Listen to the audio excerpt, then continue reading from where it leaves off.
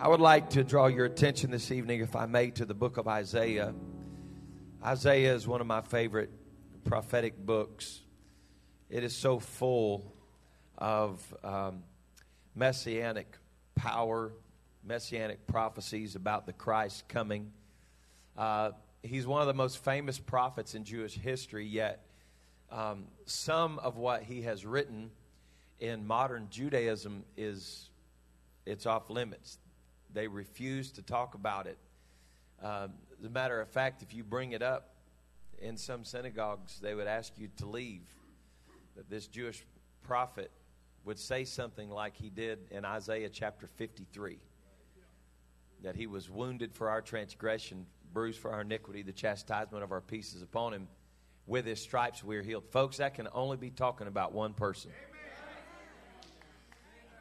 There's only one God that can heal and deliver, that can take our infirmities. Amen. It's forbidden to talk about, because if you happen to open up the Word and open up your mind, you're going to see the one who was wounded on the tree is our Lord, our Savior, our Messiah. As Peter said in Acts chapter 2, he has been made both Lord and Christ. He is Lord and he is Messiah. And I'm glad that I know who he is. Amen. I'm glad that I know who he is. I want to take you to the 6th chapter tonight. This chapter is so full. I was talking to the Lord this afternoon, just trying to kind of focus in on what direction the Lord wanted me to take tonight. And every time I start reading in this chapter, man, my mind's like takes a right and a left and a right and a left. And so I'm going to try to stay just as centered as I can to get where I'm going tonight. But I feel like the Lord's going to help us. Amen. Isaiah chapter 6 and verse number 1 is where we're going to begin. A lot of scholars say that chapter 6 is actually the beginning of the actual book of Isaiah. That there are warnings from the Lord that were spoken through Isaiah, but chapter 6 would possibly be where he actually picked up the prophetic book in the year that King Uzziah died. And he said, I saw also the Lord sitting upon a throne. And he was high. Now, did he get high and lifted up when Isaiah saw him? Or was his current condition? Man, y'all are doing so good. I'm telling you, it's hard to stay focused. He said, by the time I looked and was able to see, he was not just assuming his position of being high and lifted up. He said, by the time I saw him, he was already there. He was high and he was lifted up. And his train, or we could say the garment that he wore, the hem even, the proper translation of this is the hem, the lower part of his garment, filled the temple. Now he goes in deep, and I'm going to try to talk to you just a little bit about the background of it. But above the train, the lower part of his garment that filled the temple, there stood seraphims. Each one had 6 wings. With 2 he covered his face, with 2 he covered his feet, and with 2 he did fly. One cried unto another and said, Holy, holy, holy is the Lord of hosts. The whole earth is full of his glory. The whole earth is full of his glory. And the posts of the door moved at the voice of him that cried, and the house was filled with smoke. And then Isaiah realizes how unclean he is. It should always be a common happening. When we come in contact with the holiness of God, we realize how clean and holy and pure he is. And that no matter how hard we've tried, we've got to be more like him. he said, Lord, I'm a man of unclean lips. Would you touch me? And, of course, the angels of the Lord did touch him. But I want us to just pray for a moment tonight. If you've got your Bible in your hand, I want you to just hold it close to your heart. I want you to ask the Lord to let His Word speak volumes to you tonight. I preached it a few weeks ago, and I believe that the seed is always good. But I want you to pray tonight that the Lord would prepare the soil of your heart. Would you do that? God, let the good seed of the Word of God take deep root in our hearts tonight. Would you speak in this house? I want your name to be glorified above all else, God. Lord, I want you to do something in this house that no man can get the glory for. I want you to do something in this place tonight, God, that is so big and so powerful that when people behold it, they say it had to be God. I'm asking you, Lord, to let sweet deliverance ring in this house. I'm asking you, oh God, to let this place be an echo chamber of the goodness of God as we begin to lift our voices in praise and gratitude. God, let it be tonight that you receive the glory. Hallelujah. Church, help me bless him right now. Let's not move on too fast. Just begin to praise him. Give him adoration from your mouth tonight. The greatness of God. Oh, I love you, Jesus. Come on, lift that voice tonight. Hallelujah, hallelujah. Just tell him how good he's been to you. Thank you, great God. Thank you, great God.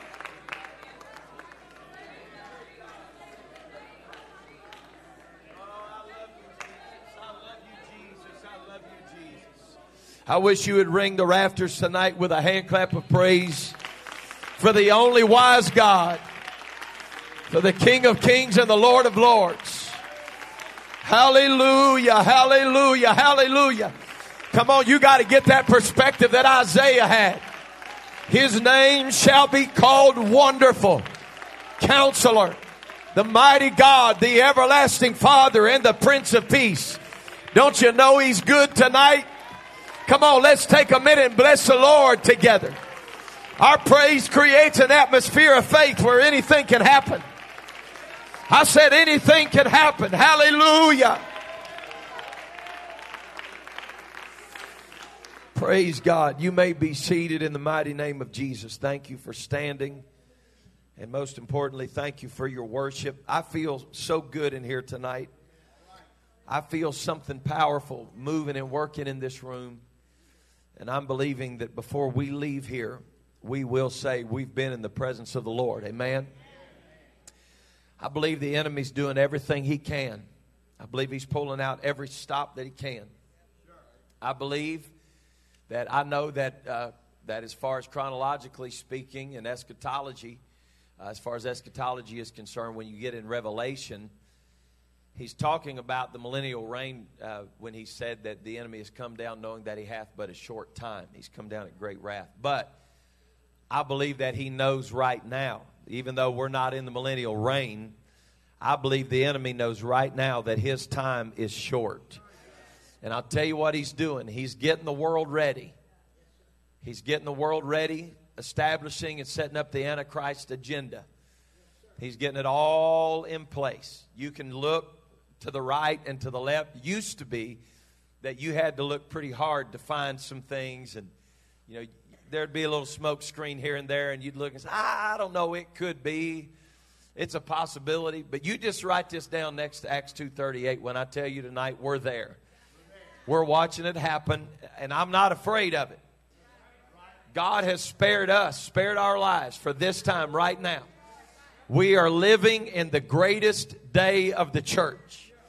We are living in the greatest age of the church, where God is going to show himself mighty and God is going to use his people.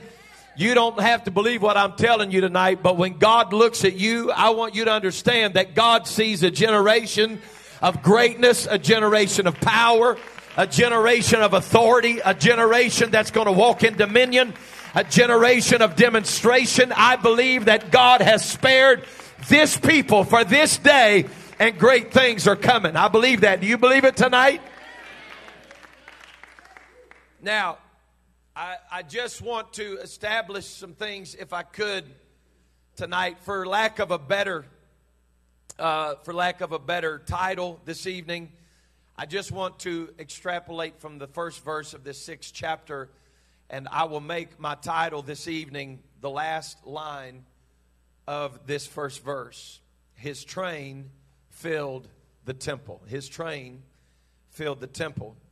Now, I'm going to spend just a quick moment here with the prophet Isaiah explaining to you the kind of, I hate to use these words because people take it so far out of context, but almost a kind of love affair that Isaiah had with King Uzziah. Not in a sexual kind of way, obviously, but he was like infatuated with Uzziah. He was just enamored, would be a good word. He was enamored with Uzziah. Uzziah was a great king, but Uzziah got just a little bit out of alignment. And I'm not here to preach about Uzziah, but how did he die? Why did he die? It kind of matters. It was a traumatic experience in the kingdom of Israel when Uzziah died, because he wasn't assassinated in battle.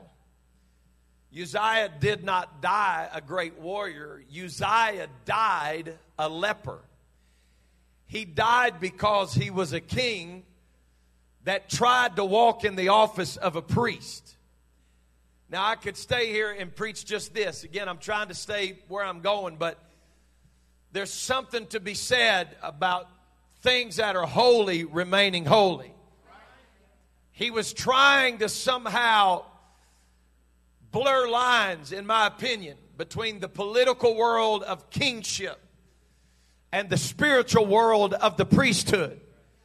And those two worlds are never going to blend together. He felt like, as the king, that he had a right to function in the priesthood, or to offer a sacrifice that only the priest could offer. And the scripture said that immediately when he stepped out of alignment and he tried to walk in something that he wasn't supposed to walk in, and we can break this down to a molecular level and keep it simple to help you understand that when something common tried to come in contact with something holy, the Bible said that he was smitten with leprosy, and that he basically died the death of a fool. He died the death of a leper. And so here he is, the highest office as far as man is concerned in the land, the king of Israel. And he is separated from his family. He is isolated from his family. As a matter of fact, when you read the context, there seems to even be turmoil on how they bury him, because he was a leper, and lepers were supposed to be buried in a leper's grave, but yet he was a king. So is he going to be buried with the kings, or is he buried with the lepers? And it's just, there's a lot in the story, a lot of moving parts. And so Isaiah, to say the least, the mighty prophet of God, was torn to shreds when the great king Uzziah died. And to say that he was more than likely affected by deep depression would be the understatement of the book. That Isaiah was greatly affected when not only his king, but his friend Uzziah died. And the scripture said that in the year that he died. Why does it matter in the year that he died? Because that first year was the year of mourning. They would take that time to mourn the passing of a king in that first year. In the year that was supposed to be the darkest season of mourning for Israel, the prophet said, while I was supposed to be in the deepest place of mourning that I could be, in the same year that he died, when I should have stayed broken and felt empty, he said, I looked up and I saw also. It was so powerful that in the darkness of mourning and in the heaviness of loss, there was an also that came to his vision. I want to say to you that if you're looking for darkness in this present world, it is everywhere. The Antichrist agenda seems to be gaining steam every day, not just daily anymore, but by the hour almost. It's unbelievable to me the way that steam is gaining right now and the things that are transpiring in the earth. But I feel like telling you tonight, if you're looking for a reason to mourn, you can mourn. If you're looking for a reason to be broken, you can find a reason.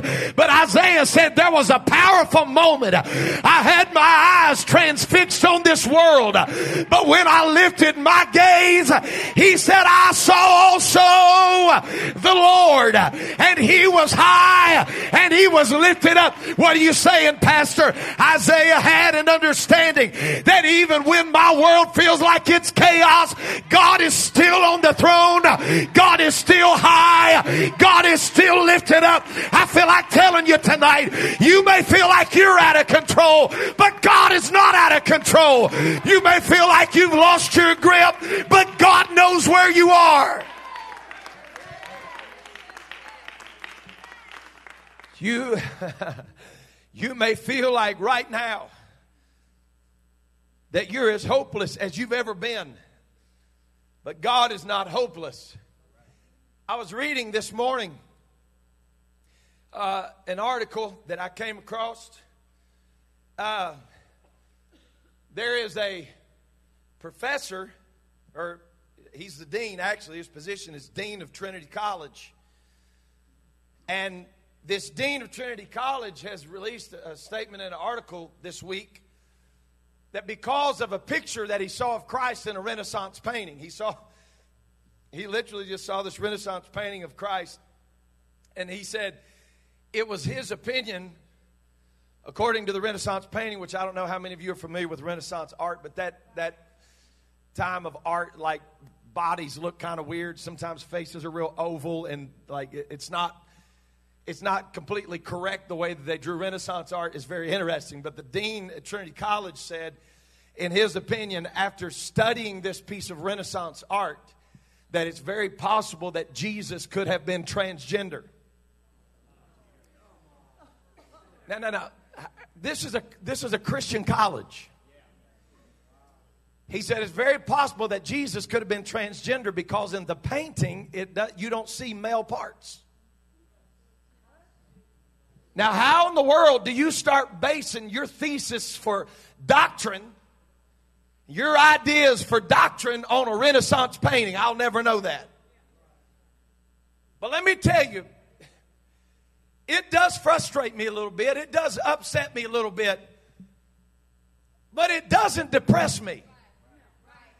Because I realize what's really going on. Oh, God. I know that there is a spirit of deception that is loosed in the earth. I know that. But I want to tell you what I also see. There is a spirit of revelation that is unleashed like I have never seen. You listen to what I'm telling you. There are people, the devil has lied to you and told you that people don't want the truth of the Word of God. There is a hunger that I'm seeing right now that I haven't seen in my lifetime for people to come to the full knowledge of the truth. I'm saying to you that there may be deception, but that deception is not greater than the one who is seated on the throne. And there is revelation that's coming to the earth of the one that is seated on the throne. He said, I saw also the Lord. And he said he was seated upon a throne and he was high and lifted up. I just spilled my water. He was high and he was lifted up. This posture ought to make you want to shout. Now, I'm not here to just make you dance and shout tonight, but this posture ought to make you want to shout. He said, I was as low as I've ever been. But God was as high and lifted up as He's ever going to be. I want you to understand something. Just because you're down to nothing doesn't mean that God has ran out of options. He is as powerful as he has ever been. He's as great as he's ever going to be. If he healed your body 15 years ago, he can heal your body tonight. If he delivered you years ago, he can deliver your children tonight. Oh, I feel my help coming in here.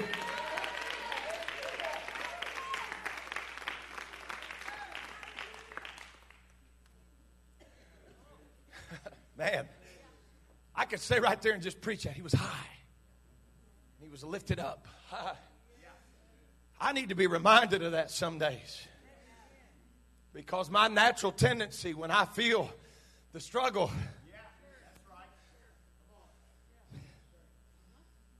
David said, I look unto the, man, y'all are preaching so good. I look unto the hills where my help. Woo! I don't even have to preach that. It preaches itself. He said, my help is not coming from the pit. He brought me out of a terrible pit. My help comes from the Lord. He is the maker of heaven and earth. Now I'm going to come back to this, that his train filled the temple, but I got to fill you in on the conversation that's going on in heaven. He said above his train, the lower part of his garment, he said there were seraphims, and each one of them had 6 wings. With 2 they covered their face, with 2 they covered their feet, and with 2 they did fly. And one cried to the other. The conversation in heaven are angels going back and forth. Now, these are not just any angels. They're seraphim. These are very interesting beings. If you start trying to study seraphim, they're very interesting beings. But these seraphim serve a particular role in the heavenly hierarchy of angelic activity. And again, I don't have time to go into the seraphim completely with how they are, but it's amazing to me that while in the earth, the conversation in the kingdom is loss. Are you with me? In the year that he died, loss, broken, hurting, mourning. Our hearts are fractured. We are a broken people. But the conversation in heaven is holy, holy, holy. Holy, holy, holy. There is worship going on in the heavens. And I love this. They said, holy, holy, holy is the Lord of the angels, the Lord of hosts. Watch this now. They did not say all of heaven is full of his glory, although it is. They said the whole earth. Why did God let Isaiah hear this clip of the conversation in heaven? He said, holy, holy, holy is the Lord of the angelic host, because the whole earth is full of his glory. Isaiah, you need to hear this. While in your world, it's all full of mourning, you need to know that all around you, the whole earth, right in the middle of your pain, right in the midst of your sorrow, right in the midst of your woe, right in the midst of your mourning, the earth is full of the glory of God. I want to tell somebody tonight, the glory of God is greater than what you see. It's greater. We need to know that conversation that happens. Because even when I don't feel like saying holy, holy, holy. Anybody in here ever worship when you didn't feel like it? Come on now. You can be honest. I know we got some good spiritual folk in here, but let's just be flesh and blood. Come on.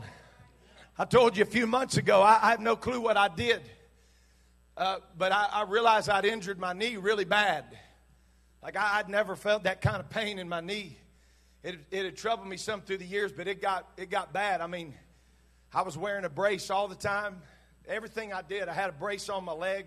I'm like, man, I'm way too young to be dealing with something like this. And my mother had had knee surgery before. And I just told her, I said, Mom, I don't want to go under the knife. And I'd come in here to church, and I love to worship down here. I love it when people get out and they come up and worship. And I love to dance and shout, and the choir get up and sing, "The blood still works. The blood still works. It will never lose its power." And I'd try to leap for joy, and I'd feel that pain in my leg, and it would just about put me down on the ground. I started wearing my brace so I could worship. How horrible is that? Man, to be 25 again. And I'm hopping around up here, and I would hear that voice, of reason saying, "Well, you big dummy, quit jumping if it hurts."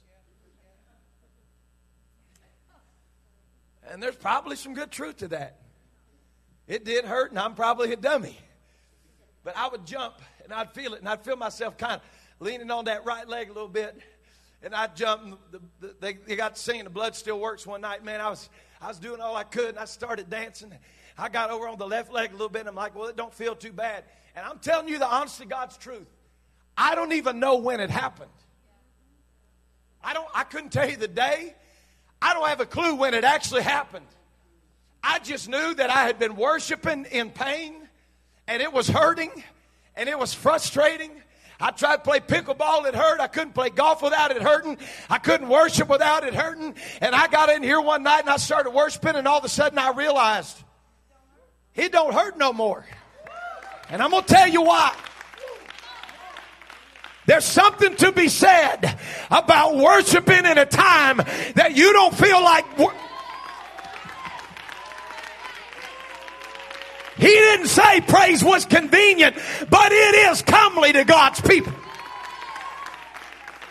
We got to quit focusing on what we cannot do and start giving God what we can. We got to start giving God our best, no matter what it costs.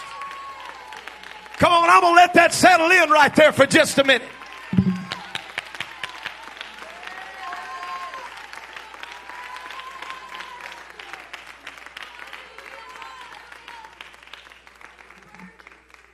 Woo! If you believe it, shout yes. So he said the conversation in heaven was powerful, because what they were saying in heaven was that the whole earth was full of his glory. But from where I'm standing, the whole earth is full of darkness. You understand what I'm saying? Jesus said, when his disciples said, "Teach us how to pray," and I'm not going to go through the whole prayer, but he said, "Our Father which art in heaven, hallowed be thy name. Thy kingdom come, thy will be done." Watch this now. In earth, as it is, not as it's becoming. As it is in heaven. Well, what is it in heaven? Well, let's look at Isaiah. Isaiah said, "I don't like what I'm seeing down here." But the angels are saying, apparently, that the whole earth is full of his glory. And what we've got to figure out how to do is to get all of this darkness that's going on around us. I'm not saying act like it doesn't exist. But Isaiah got a glimpse into something more powerful than the darkness. And that was the power of his glory. That I am surrounded. I don't know how all that song goes. But it's like one of them 7-Eleven songs. It's the same 7 words 11 times. It may look like I'm surrounded, but I'm surrounded by you.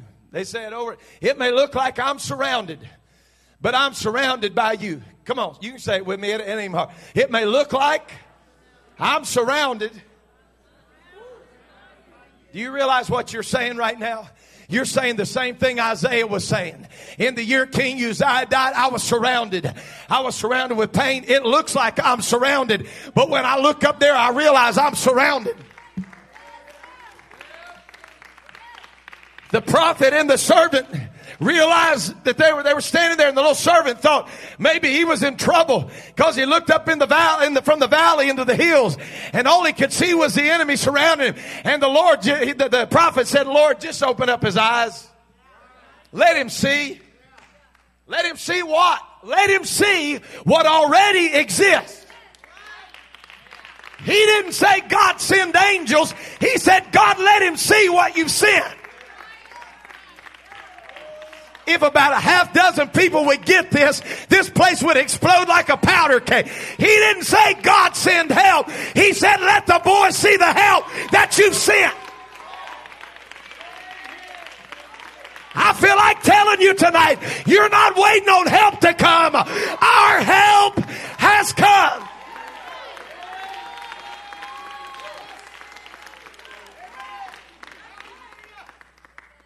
All right. Woo! Woo! I wish somebody just shout that right now. Woo! See, that feels so good. Now you know why I do that all the time. It's so funny to me watching people. They're so funny because they're like, no, I'm sorry, Pastor. I'm not emotional. I'm like, man, I've watched you and your dumb ball teams winning. Don't tell me you're not emotional. Them stupid guys out there beating one another up, fist fighting. They'll score one touchdown. They're like, ah! I'm like, dude, they're still going to lose. Why do you act the way you do at church? Because he's never lost.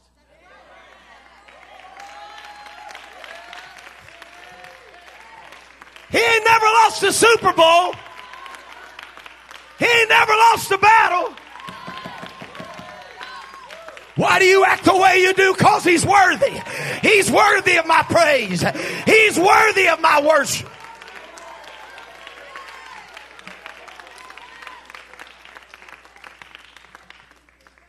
All right, I'm doing good.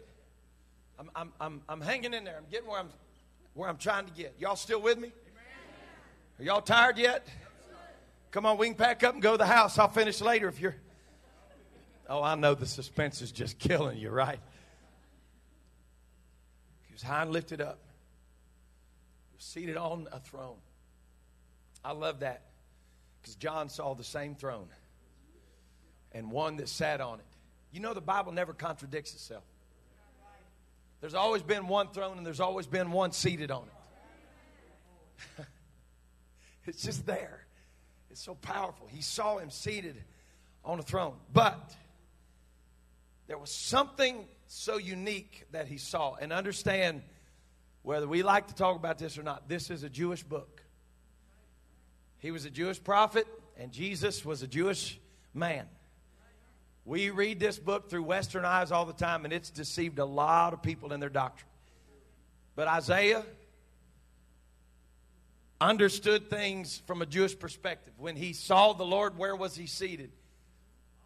High and lifted up in this temple, right? He sees the temple. He sees God. He sees angels that are talked about in rabbinical literature. He's seeing it, but he sees this powerful moment. And he said, and his train filled the temple. His train filled the temple. I've preached about this, and if you get into medieval times, you can start talking about a train. There's a lot, I've preached it. I'm not saying it's incorrect. I would preach it again. It's true that medieval times, kings, when they would win victories, they would cut pieces off the train of another king, and they would sew it onto their train. So in other words, the longer the train of the king, the more victories he had. Does that make sense? But that wasn't what Isaiah saw. It is true. And there's a lot of power to that. That if you're looking at it from the perspective of his train filling the temple, and you look at it from that perspective, here's the facts. He wasn't waiting to win victory. The victory was already won. Isaiah's looking, and he's already won the victory. But when he said he saw his train, if you look at the Hebrew word, it means the lower part of his garment, around his feet.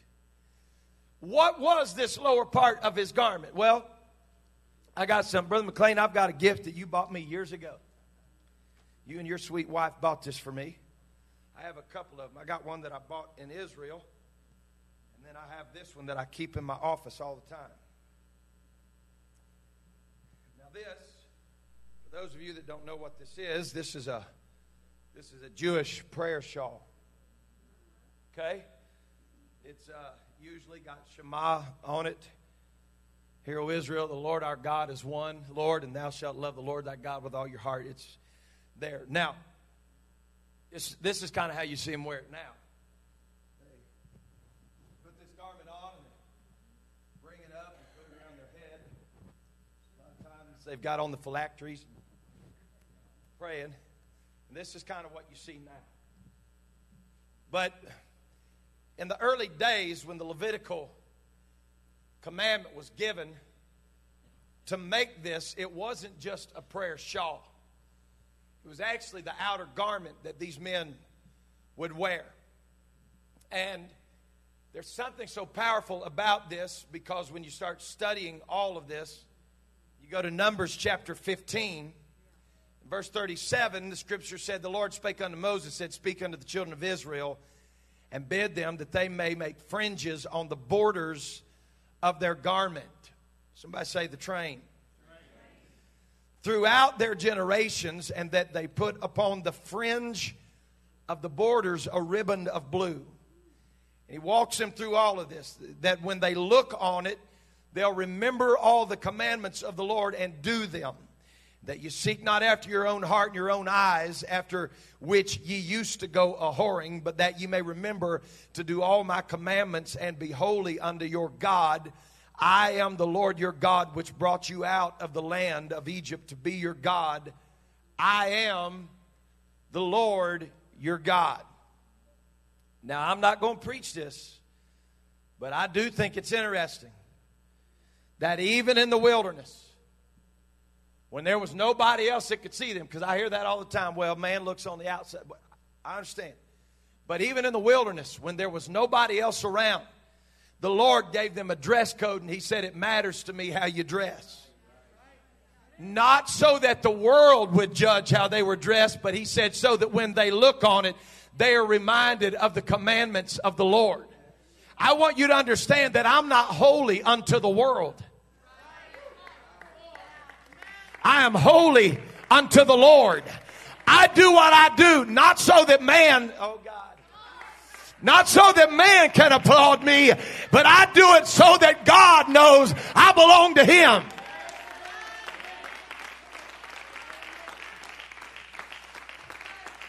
Now, these men in ancient Israel, they wore these four-cornered outer tunics. Do you see these pretty little things right here on the end? These little tassels. These are called tzitzit, spelled with a T. Tzitzit. Now, there's something that's so amazing about these. I haven't preached about these in many, many years. I want to tell you something that's so powerful about these. If you get one that's authentic, or as they would say, it's kosher. If you get a real kosher one, it is to remind men that were wearing these, all four corners, have them on there, so you know I'm not lying to you. This one came in a package. Sister McLean ordered this for me, and I can't read one thing that's on there. It came from Jerusalem. And these four corners are very interesting, and I'm going to preach just a little bit of it to you. These tassels were to remind these men of the laws of God. And the reason why, and it's still this way today, although this has been shortened into a prayer shawl, but this garment that they wore has 613 knots tied in it by hand. 613 knots to constantly remind them of the 613 laws of Moses, or laws of God. Now, people don't like this. 365 of which were prohibitions, or thou shalt not. 248 were affirmations. God said, this is what you can do. Isn't it amazing that there's 365 days in a year? And we need to be reminded every day of our lives there's just some things we don't do. When you're a child of God, you are different. You're not different because you go to church. You're different because of who you belong to. I want to tell you, I'm not preaching to a bunch of slouches tonight. I'm preaching to King's kids. You belong to God. You are not a second-class citizen. You are a chosen generation. You are a royal priesthood. You are a holy nation. Now, on these knots, and I got to hurry, but there are 4 dominant knots on these. These 4 spaces between these 5 dominant knots represented the ineffable name of God, Yod-Heh-Vav-Heh, or Yahweh. So the power that was in these, oh Lord, is that His name was in the middle of His law. The power of His name could only be understood when you start seeking Him from a standpoint of, why is God always against me? Why is God always telling me? Why is that church always telling me what I can't do, where I can't go? Why do they always preach about that? He said, you want to understand the power of my name? It's found in the middle of my law.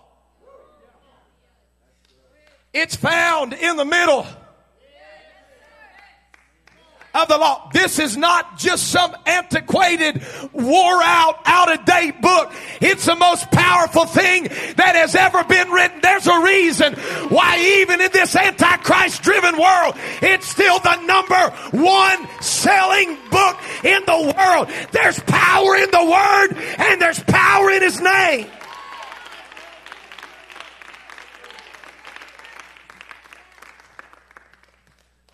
When they were hanging the 4 corners of the garment, these men put it on and they would walk around with it. It was a constant reminder of the laws of God and a constant reminder of the name of God. But the Hebrew word for law, this is so powerful. When we read in the English language to keep the laws of God, the Hebrew word for law is halakha. Come on, you can say that, Hebrew people. Let's do it. Halakha. Do you know that halakha does not just mean law as in what you and I know law, but it literally translated means walk. Is it any wonder that the apostle said, we walk by faith? This is not just something we say. Sure, somebody could have probably quoted all 613 of them. But God's not impressed in what you say. He's impressed with how you walk. He doesn't care if you can quote the Word. He wants to know, can you walk in the Word? It doesn't make you a scholar because you can read the Word. It makes you holy because you walk in the Word. We got to learn to walk in this thing. This is not just what I come to profess on Sunday. It's what I live. It's the halakha. I live it every day, every night, everywhere I go. Hide your words in my heart, that I might not sin against you. Isn't it interesting that the Word of God, the halakha, the walk, the law of God that we walk in, isn't it something that it's not only what we walk in, but it's also the lamp unto our feet and a light unto our pathway? Because as long as you walk in the Word, you will never walk in darkness.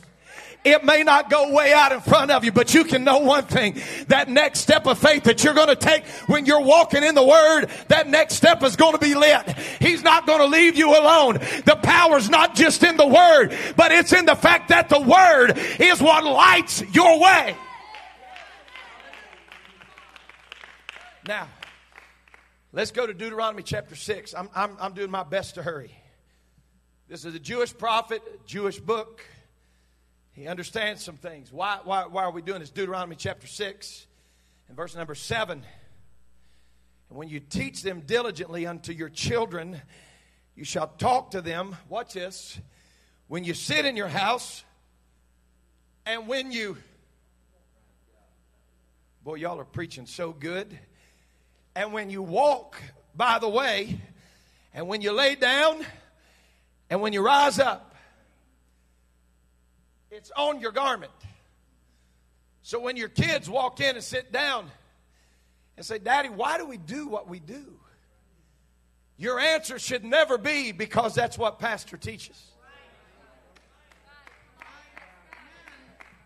Your answer should never be, well, because that's what our church does. No. That's what we do as the children of God. And we talk about it. Now, this is the part we got to get to. It's really hard to talk about it with True Crimes TV going. It's really hard to talk about it sitting in your house with Hollywood talking too. I'm here, so I'm just going to go ahead and say it. It's really hard to entertain witchcraft on one movie and then have your kids come sit down with you and say, let's talk the word. It's counterproductive.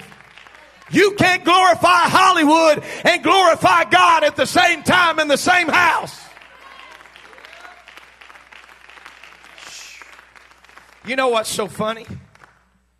You know I've never just in this church, and I've got to hurry. I've never just for the sake of preaching ever preached against TV. I think it's a moot point. There's no real reason to preach against TV when everybody's got a TV on their pocket. You understand what I'm saying? You can't preach against a device. But it's amazing how distracted people stay. And it's so amazing to me that people are being convicted about things that they don't hear us say anything about from the pulpit. I've had people recently come to me and say, Pastor, I got rid of everything. We don't subscribe to nothing anymore. Because you can't find any good. And if you find something that's halfway wholesome, then everything that's in between and everything they're selling, everything they're talking about, it brings things in our home that we don't want. Listen, if you ever start feeling that way, don't tell God no. If God ever starts leading you to get things out of your house, don't wait till next week. God's trying to do something in your home. He's trying to make this conversation a little bit easier. I don't want there to be a war of voices in my home that I'm trying to cast it out while I'm trying to embrace it. I want my home to be the kind of place that we can talk about it when we sit down. We can talk about it when we walk. We can talk about it when we lay down. And we can talk about it when we get up. Woo! Now, to draw a good picture for you of what I'm talking about, if you were to try to make some kind of comparison of what it would be like for us as Christians, especially Gentile Christians, what would we compare wearing this garment that they wore to? It would be basically the same thing as walking around with a Bible hanging off of you. Because it's the Word of God. It's the law of God. Now, I'm going to ask you a question that might be just a little bit tight in here when I do this.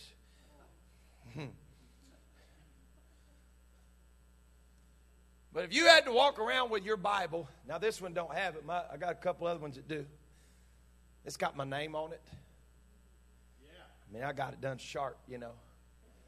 Pastor Luke St. Clair. You can't hide that. If you had to walk around with your Bible hanging off of you all the time, I'm just going to throw this out there and see what happens. If you walked around and always had a Bible on you, how would you behave in public? How would you speak to others? What buildings would you not walk into anymore? Because when you walked in with the word on you, somebody looked at you like, what in the world are they doing in here? I thought they were a child of God. We don't like the pressure that the world puts on us. So I want to tell you what happened. Oh, Lord, I'm here, Brother Shaw. You're going to have to help me. Just if anybody comes to whoop me, I'm sure you're packing. You just be running away, wouldn't you, Sister Shaw? Listen, this garment used to be, Brother Josh said, wore it on the outside.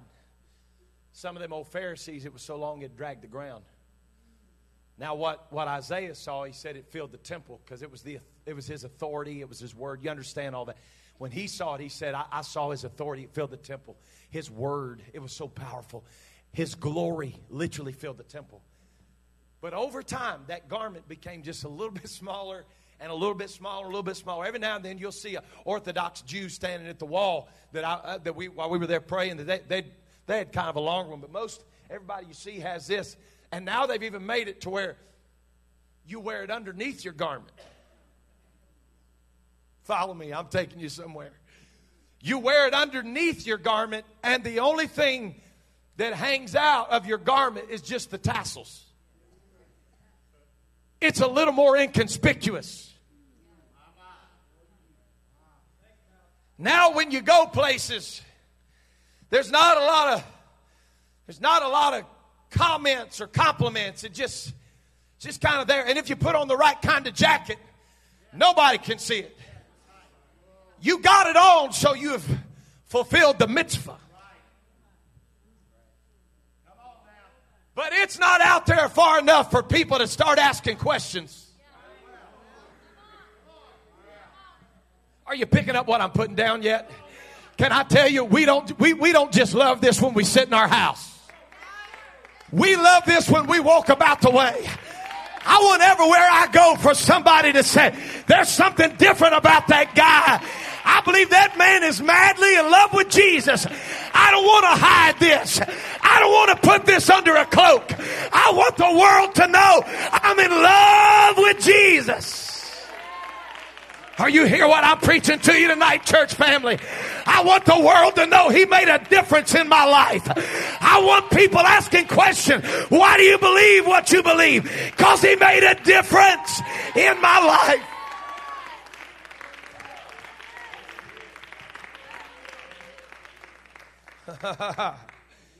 These shawls, these prayer shawls. When you go back through, and I'm in a hurry, time's ticking away. When you read what I read to you tonight from Numbers chapter 15, this is what you read. That this garment was to be white. White represent the heavens or the dwelling place of the Lord. The color blue was to be woven into it. The color blue represents the holiness or the Holy Spirit of God, the Ruach HaKodesh. It's the Spirit of God. Now, I'm going to take you somewhere right here, and I'm going to speak this as plain as I can in English. But I want you to understand the power of this.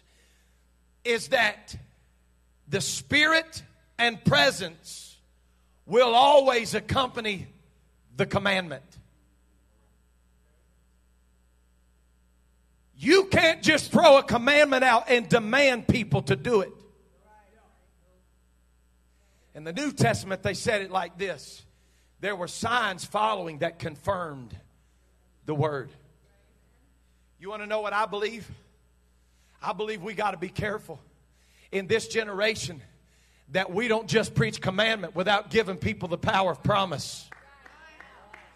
But if you can give people an experience like they've never had before in their life, and they can experience the presence of God like they've never felt before, they're not going to mind devoting their life to Jesus. Listen, we can offer something that nothing else in the world can offer. You can only get the presence and the power of, oh my God, and the power of God when you're in His presence. So, it is an understanding that when these men begin to pray under the talit, the prayer shawl, that they are literally covering themselves with the presence of God. Now, you and I can just see this clip going out right now. People probably think I'm a neurotic nut. But if you've seen them pray like this, I'm telling you, it's pretty neat. They do it in the morning time. But listen, when in deep prayer, these Jewish men put these shawls over their head. And this is what they say they're doing. That they are taking the presence and they are shutting out the world. Boy, this would be a lot easier to preach like this. I wouldn't have to look at any faces.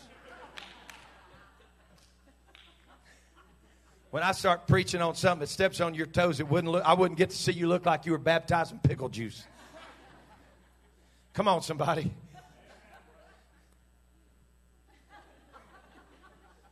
Your baby ain't even crying. You pinch your neighbor's baby and pick that up and carry that sucker out. You don't want to hear it.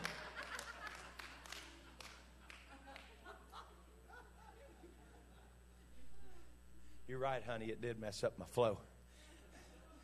She told me, I said, it looked pretty decorated. She said, yeah, I'm going to mess up your preaching flow, though. You're right. But it's still pretty. When they would get into the synagogue or at the Western Wall in Jerusalem to pray, Jesus talked about this in Mark chapter 6 and verse number 6. And this is what he was talking about in Mark 6 and 6. He said, when you pray, you need to go into your closet and shut the door. And when you have shut the door and you pray to the Father which is in secret, then your Father which seeth in secret shall reward thee openly. I'm telling you, there's value in this. I don't wear one of these when I pray. But there is value in being covered so deeply in His presence that while I'm praying. Why did Isaiah see this? Because when his train fills the temple, nothing else out here matters. I am covered by His presence. And so I'm not praying about what's going on out here. I'm letting God deal with what's happening inside here. Are you hearing me? When we get in our prayer closet, we stop asking God to fix problems out here, and we start asking God to fix problems in here. And it's amazing when God starts fixing what's happening in here, all of this that's happening out here.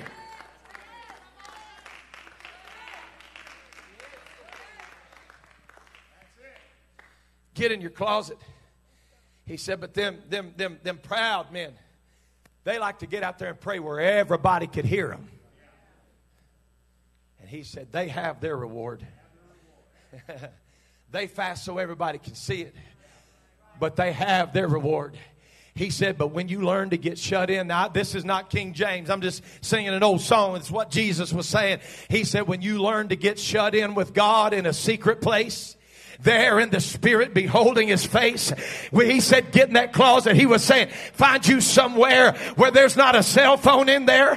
Find you somewhere where there's not an iPad in there. Find you somewhere where the outside world can't get to you, and seek the face of God. Shut yourself in and shut the world out and say, God, whatever you want to do, I want you to start with me right now. I'm not worried about the president. I'm not worried about the politicians. I'm not worried about Washington.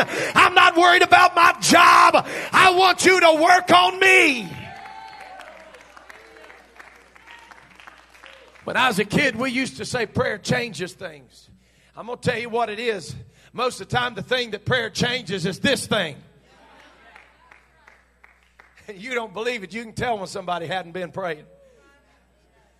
But it'll work on you. Prayer will work on you. Your judgment gets different.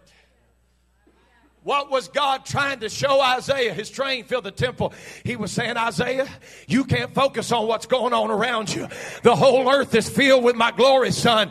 I want to show you what it's like in my presence. When you realize how powerful it is in the presence of God, you'll do anything and everything you have to do to get into the presence of God and let God work on you and let God change you. Hey, I feel like telling somebody tonight, you've got access to the deep things of God, but you've got to go after it.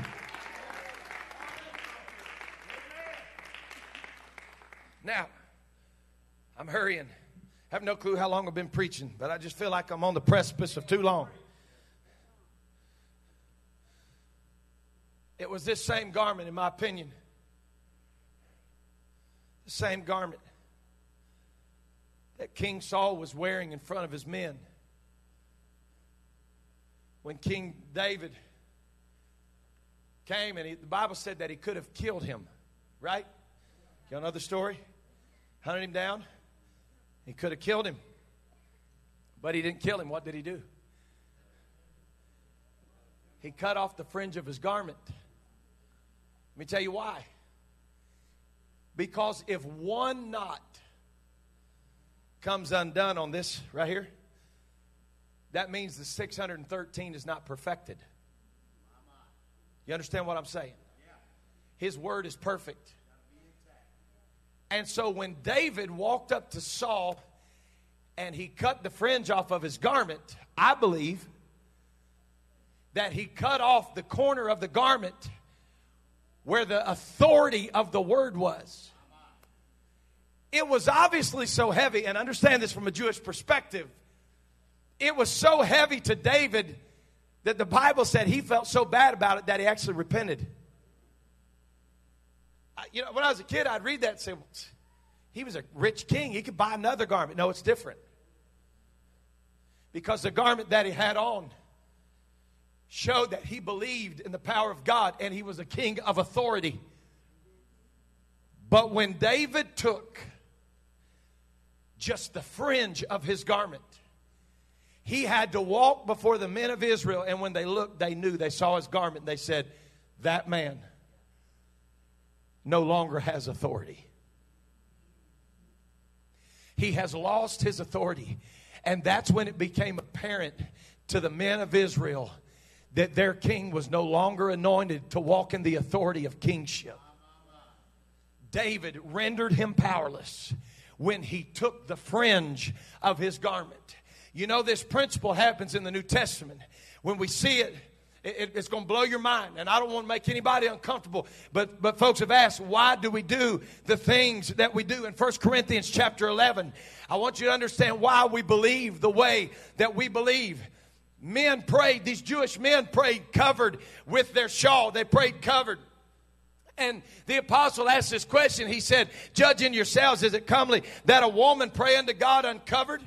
Doth nature itself teach you that if a man have long hair, it's a shame unto him? But if a woman have long hair, it is a glory to her, for her hair is given her for a covering. Stay with me. This is using the same language as the authority of the covering. It gives her power. Somebody say power. Power with the angels in prayer. And I'm just going to ask you a question tonight. I don't want to make anybody feel uncomfortable, but I ask you a question. If taking the hem of the garment of Saul rendered him powerless, and he lost his authority because the corner of his prayer covering was gone, would it render a woman powerless if you were to take just the fringe of her prayer covering? Why do we do what we do? So you're telling me I'm going to go to hell? No, I'm telling you, you got to walk in authority. You got to have authority. And the only way that comes is when you separate yourself unto God. And you've got to be unashamed and unabashedly pure in your heart and your approach. I'm not doing this so I can go to heaven. I'm doing this so I can touch heaven.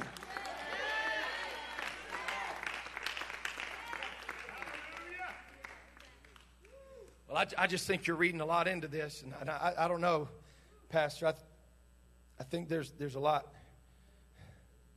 Listen, the Bible said that there was a woman who had been sick for 12 years. She'd been sick for 12 years. And Jesus came walking by.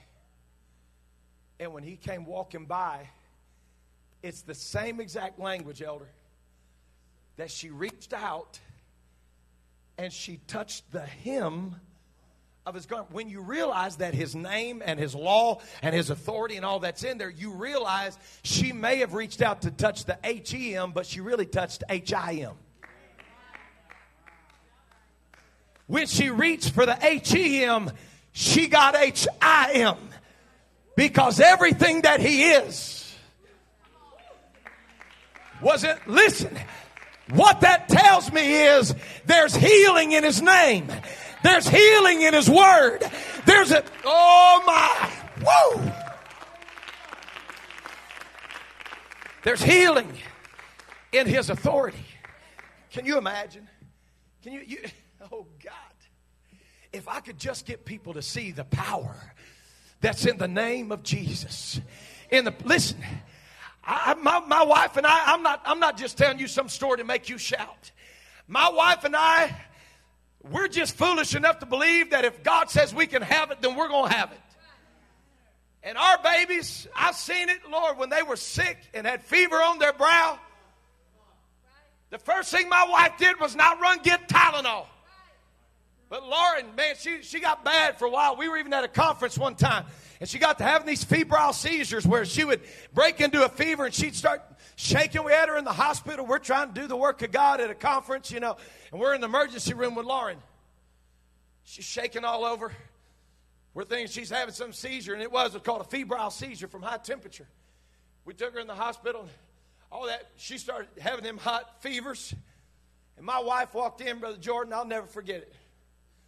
My wife walked in there. She took her hair down, and she laid her hair on my baby, and she started praying. She laid across her and laid her hair across that baby. You don't have to agree with it. You don't have to like it. But I'm going to tell you, there's something to be said about the authority of a praying woman that's got power with the angels. Woo! God, I feel something in here right now. I'm not preaching one judgmental thing to you. I'm telling you the devil's tried to keep you from having the power that God says you can have. That's why the devil fights you so hard on holiness, is he realizes the things he gives you access to in the kingdom of God.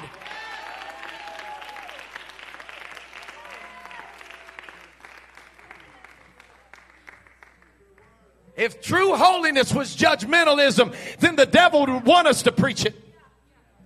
But the reason he fights it is because people that are separated unto God have access to things.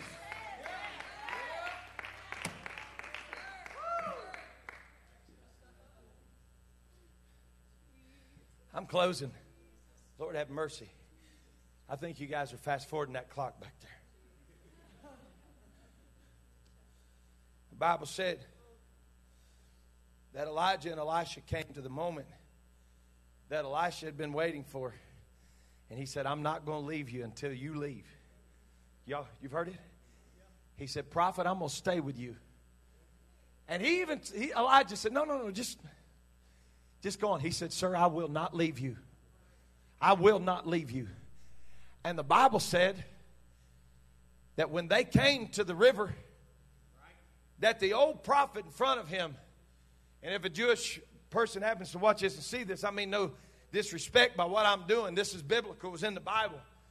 The Bible said that Elijah took off his garment, his cloak. It was this.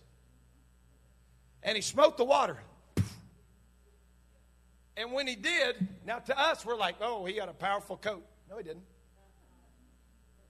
There was law and name and authority. You understand what I'm saying? Elijah said, I can't do it, but he can. Boom. And they walked across. And when they got across the river, the Bible said a great whirlwind came down, and a tornado came down and grabbed Elijah. We only know two men that had a rapture idea that we see in the scripture, Enoch and Elijah. And Elijah's happened in a great whirlwind. God took the man, but left his mantle. The Bible said that mantle came flying down. And Elisha's like, where'd he go?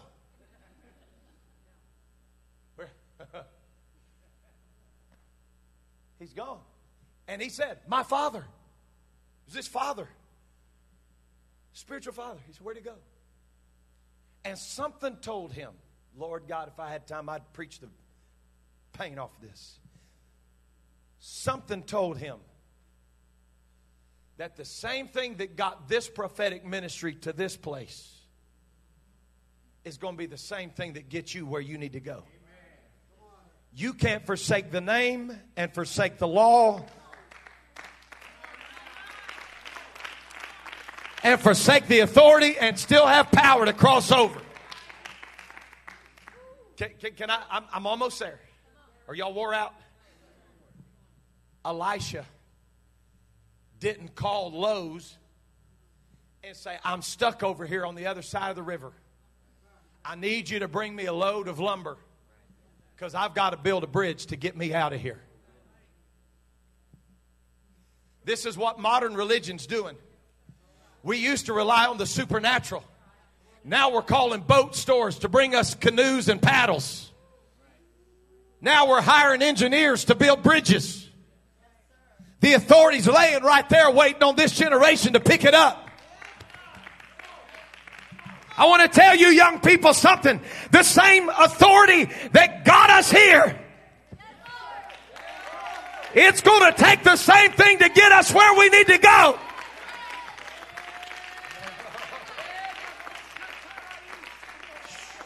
Man, I feel, God have mercy, I feel a strong angel standing here right now. I can't even hardly breathe right now. I feel such a strong presence of God. Listen, I'm going to tell you something. The power of this moment is that Elisha was being watched by false prophets. And they were standing off in the distance saying, I wonder what this generation is going to do with it. Is he going to get a boat? Is he going to build a bridge? What's he going to do?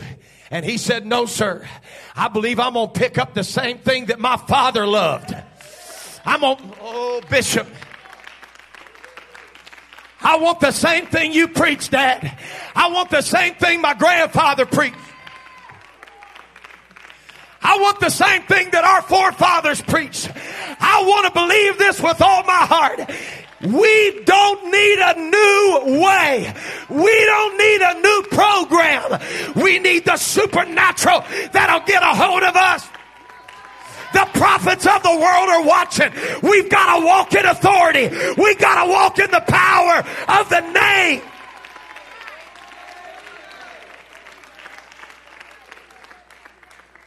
If this thing falls apart, Elisha, it's not because he didn't show you the way.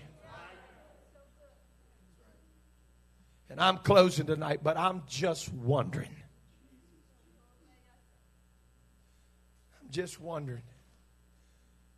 How many of these, not this physical, you understand what I'm saying? How many of these, Gabe, are laying on graves? Because that old man preached it. But this generation would rather come up with a program that crosses rivers.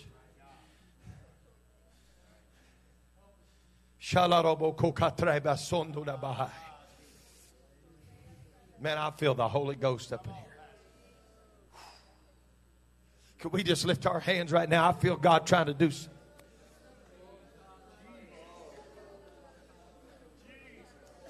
Shh.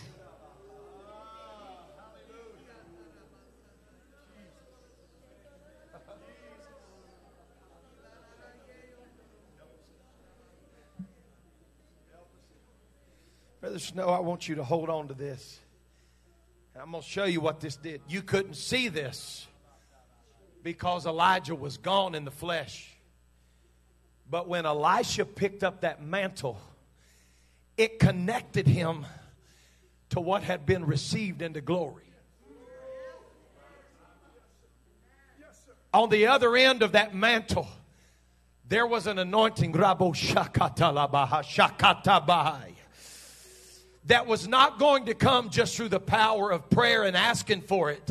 It was going to come through the spirit of transfer, that because he was submitted and he picked up that fallen mantle, that what used to hold the other end of it would now flow to him. Young people, we will not see more power until we grab hold of the double portion mantle. We don't get a double portion until we pick up the old mantle.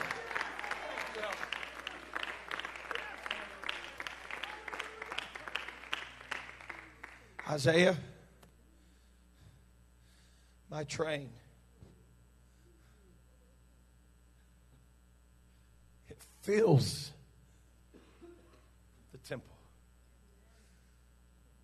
Isaiah realized at that moment that the power of God is the only thing that's going to change my world. Church, I didn't plan on preaching as long as I have, but I've had to preach through some walls in here tonight. And I believe God's been speaking to somebody. I'm telling you, I literally asked God tonight, I said, Lord, would you just let a spirit of revelation prevail in this place and let people see this is not legalism. This is not because we want to be mean. I said, God, I want somebody to see the value of the power of what God, of what we're doing. Hey, I'm standing before you to tell you tonight, I don't want a new way. I don't want a new mantle. I'm not looking for a fresh anointing. I'm not looking for something new. I don't want a new message.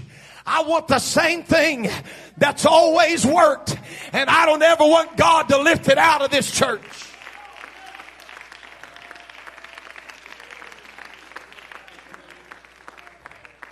So I'm asking tonight, I don't care if you're young in the flesh or you're young in the gospel. Or I preach things tonight you still don't understand. If you want what I'm talking about tonight, God ain't going to hand you something like this. What I'm preaching to you is that this is a message that we have loved and we have preached and we have believed. You may not understand everything that we're doing here, and I understand that. We'll spend time with you and talk to you. But if you feel what I'm saying to you tonight, that you want more of it, I'm opening up these altars. There's no music, so this is not like, we're not just trying to get you riled up. I know you've heard, we dance and shout and all that. We do all that. But this is a moment of decision right now where we're going to decide how bad we really want this thing. Are we going to stand and stare at the river, or are we going to pick up this old message? Oh.